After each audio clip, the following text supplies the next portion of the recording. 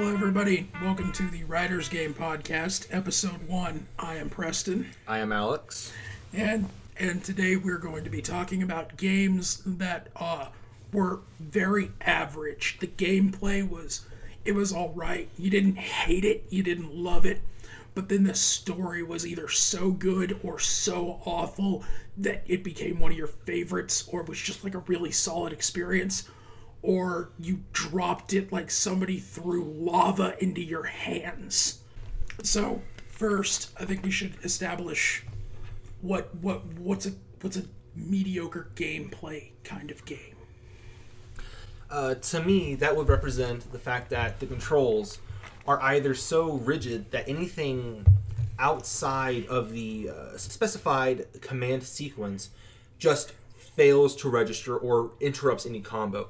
So by my finger slipping on that control stick, instead of executing a Shoryuken on a Street Fighter, instead I'm doing a Hadouken because my finger slipped, or I don't even do the move and I just stand there stuttering around trying to fail and do a move. Another thing would be if you're dealing with a lot of crappy glitches. Unfortunately, that's going to be most notable in newer games, sure, but they were present in the older ones. They were very prevalent in older ones. There are a lot of very special glitches that a lot of people remember.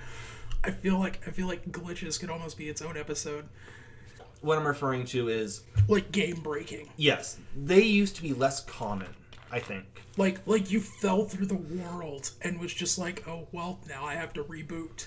Yeah, or oh, my computer, not my computer that you wouldn't use it back then, but my console is fried.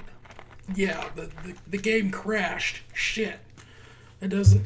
Those do seem a lot more prevalent nowadays than they used to. For me, a mediocre gameplay game would be something like it functions, but only very specifically, like Bubsy.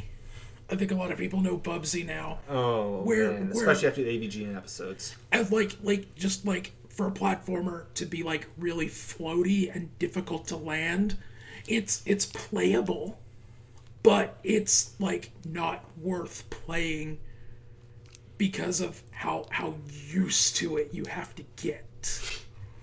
Like you have to work so hard outside of conventional logic that it's difficult to play.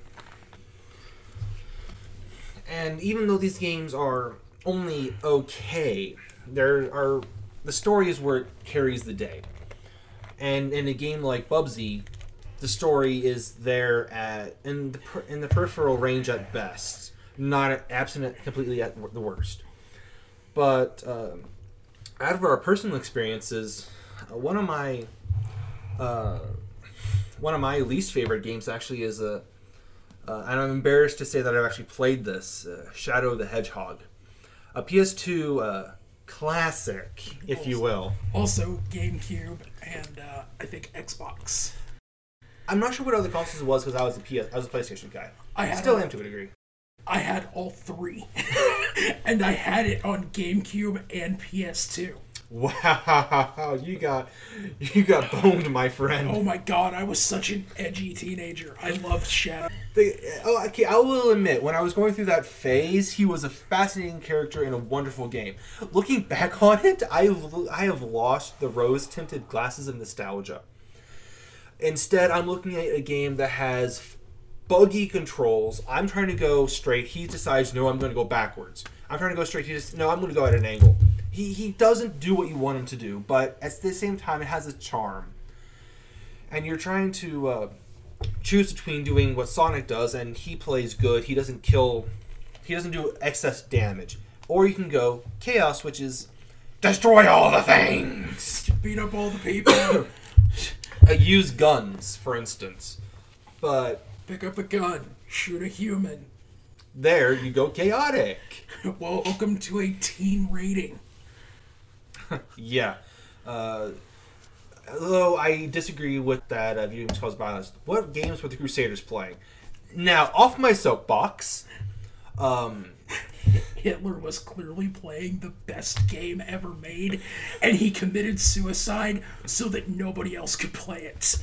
He was a selfish ass. Okay, getting off the soapbox and historical dramatization. Back to the topic at hand. So what in Shadow's story made it just fall? Exactly that question. What freaking story? We have two opposing ideologies here. They never interact with each other. We have a story of a guy trying to find himself, but even there, it's a case of he's too passive, despite him being the most active character in the entire series. He has two people trying to pull him to him, but they fall short in the idea that there's nothing for them. There's no tie-in for this guy. You're like me, therefore I must join you. However, my desires just pull me in this direction, so I must join you. It's only, how do I say this? There's no story. You have interactions, and while many people nowadays would say that makes a story, there has to be something there that I care about. Shadow is a character that, now that I look at him, I just want to rip my eyes out and rip my ear canals out of my head. I can't play the game. I can't watch it. I can't stand to think that I played it. I'm embarrassed.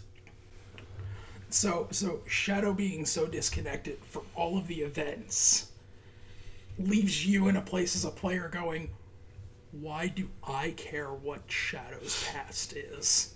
Yeah, I'm going to play this game. Okay, I'm supposed to have a tie. I'm supposed to have a feeling. I'm supposed to have emotion. Like any good story, you care about what happens to the protagonist. Shadow is so disconnected that it's, okay, I don't give a crap. I'm going to do whatever I want. And he's almost passive for a lot of the first part of the game. That's what I'm saying. Like, not even just the first part. The entire fucking thing. Well, no, I mean, like, when the game starts off, he's not, like, actively wondering. He's not, like, talking to people. Who am I? Tell me who I am. He's sitting on a hillside, staring at a city going, what am I? Well, I don't know, Shadow. Maybe if you stopped inner monologuing for 10 seconds and asked somebody something, you might make progress. But an alien being has to come down from the sky and intervene before you start a journey of self-discovery. Yeah. My good example would have to be Sly 1, the Sly Cooper and the Thievius Raccoonus. It has bad controls. I play the HD remaster so I can get the completion bonus, because I'm a completionist when it comes to that series. I'm sad to say. I hate 2 and 4. I hate open world bottle hunts. But I digress. Number 1, it had good concepts, has good artwork for the time, but the controls, I swing my weapon through my enemy and he doesn't get affected. Enemy bullets track you. Everything tracks you. Everything sees you. The mechanics just aren't there yet. Many people hail it as a classic, especially for the times. And while I say it, I'm glad it had a cult following, because I love the mechanics of 2, minus the bottle collecting. I love the rest of the series. In many ways, I look upon the series with fondness. But number 1, the mechanics just weren't there. The story, on the other hand, of a young boy who watched his father get murdered, and then as he grows up, has this burning desire to go after the people who killed his father and reclaim the family birthright they stole from him. I cared about Sly's quest. I cared about everything that happened in that game. That is, to me, an example of a game with mediocre gameplay in many regards, but an amazing story that helped push it into nostalgia. And that sounds like Sly was a lot more active from the get-go. Something happened immediately within minute 1. And by the time you get control, he's already been an active force in his world. The only times he's passive is when he can't intervene. When his companions, Murray, get stuck into a race, he's watching because he cannot interact. When Bentley, his other friend, is hacking something, or when he's trying to get information from someone, he physically cannot interact because he does not know how to drive. He does not know how to hack. He doesn't know technology. His friends do. He takes a backseat during those times, but every other time he's in the forefront. He is actively looking for the people who killed his parents. When he finally gets this information as an adult, he goes after them. Instantly, there's no hesitation. Let's go and get this job done now. So my bad game is the dungeon crawler action RPG Unepic. Oh man, this is one that we have a contesting point over. So comedy is completely in the eye of the beholder. Yeah. And I will never, if somebody says that you like Unepic because the story made you laugh, fine and fair enough. For me, I've played many games that are really a lot like Unepic. They have a lot of the same mechanics. They have a lot of the weapons, the stat distribution, the exploring a big castle. It's very modern Metroidvania. The story killed me because less than an hour in, I'm talking to a knockoff Yoda in a fantasy setting where at that point in time he didn't feel like he fit in. It felt like every other dialogue was trying to shoehorn in some pop culture reference. If they had limited it to fantasy or video games, I wouldn't have cared. And the thing is, in Unepic, like he said, every other line, if not every single freaking line, is a comedic joke to something in pop culture. And there's nothing safe. Cartoons, anime, video games, books, everything, science fiction, fantasy, mystery, whatever you can come across, everything is within the reach of this game. I love it because it makes me laugh. I play this game and I enjoy the mechanics. And I find the story funny. Even playing it for a third time, and we'll soon be coming out with an Unepic play for the channel if you guys want to tune into that. But that's besides the point. I find it funny.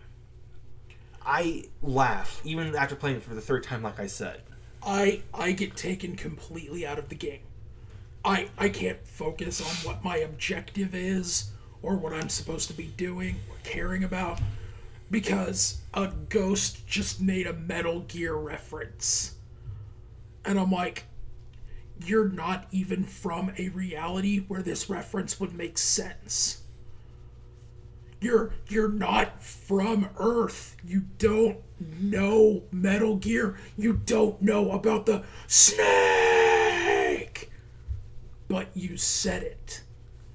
Why?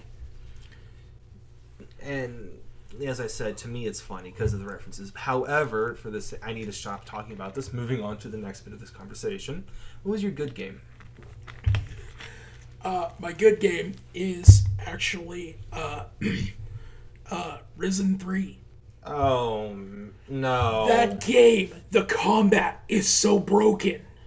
The dialogue, the voice acting specifically, is so cheesy.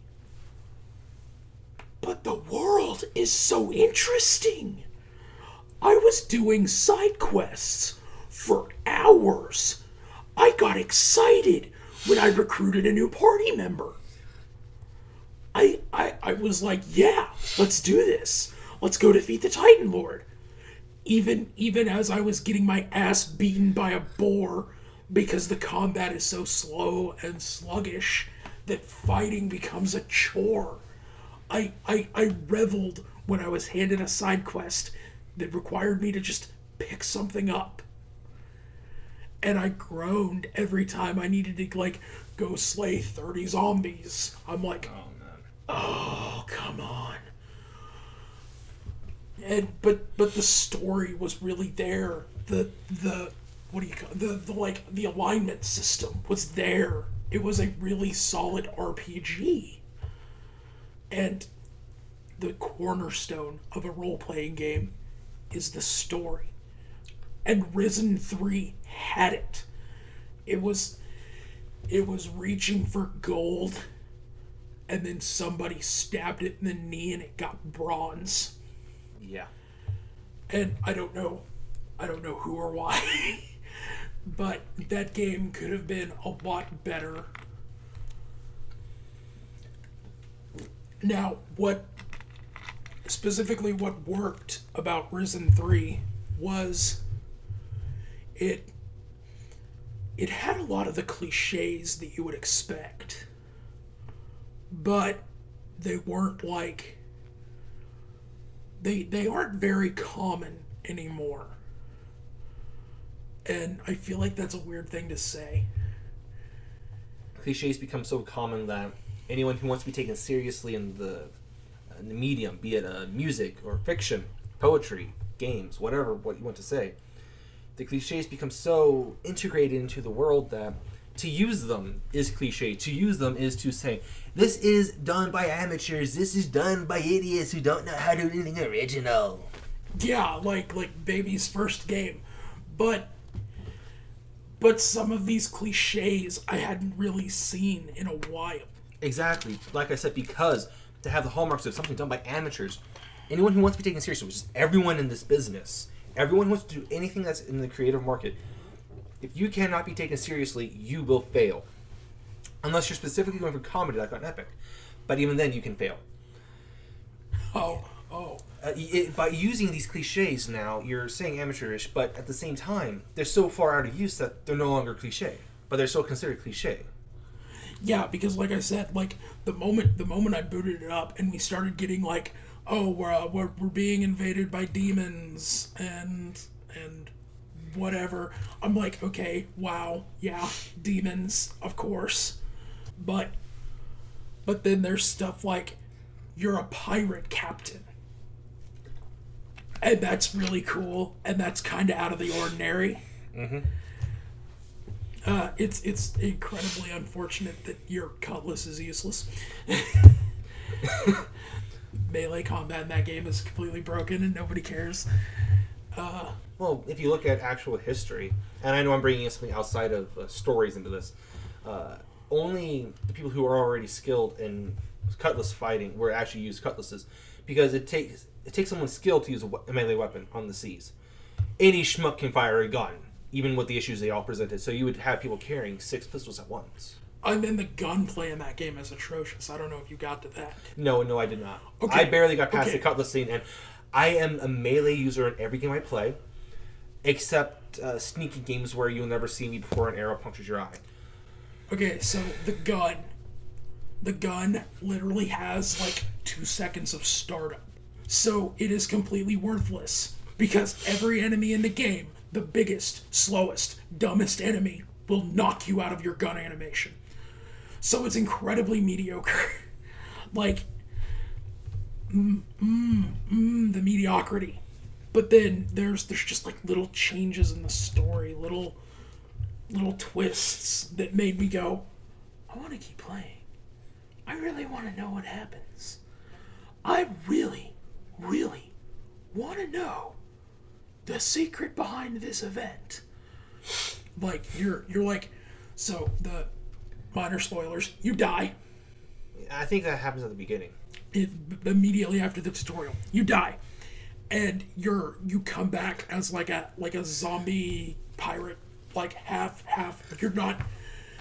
Your spirit is on the other side. Your body is still here.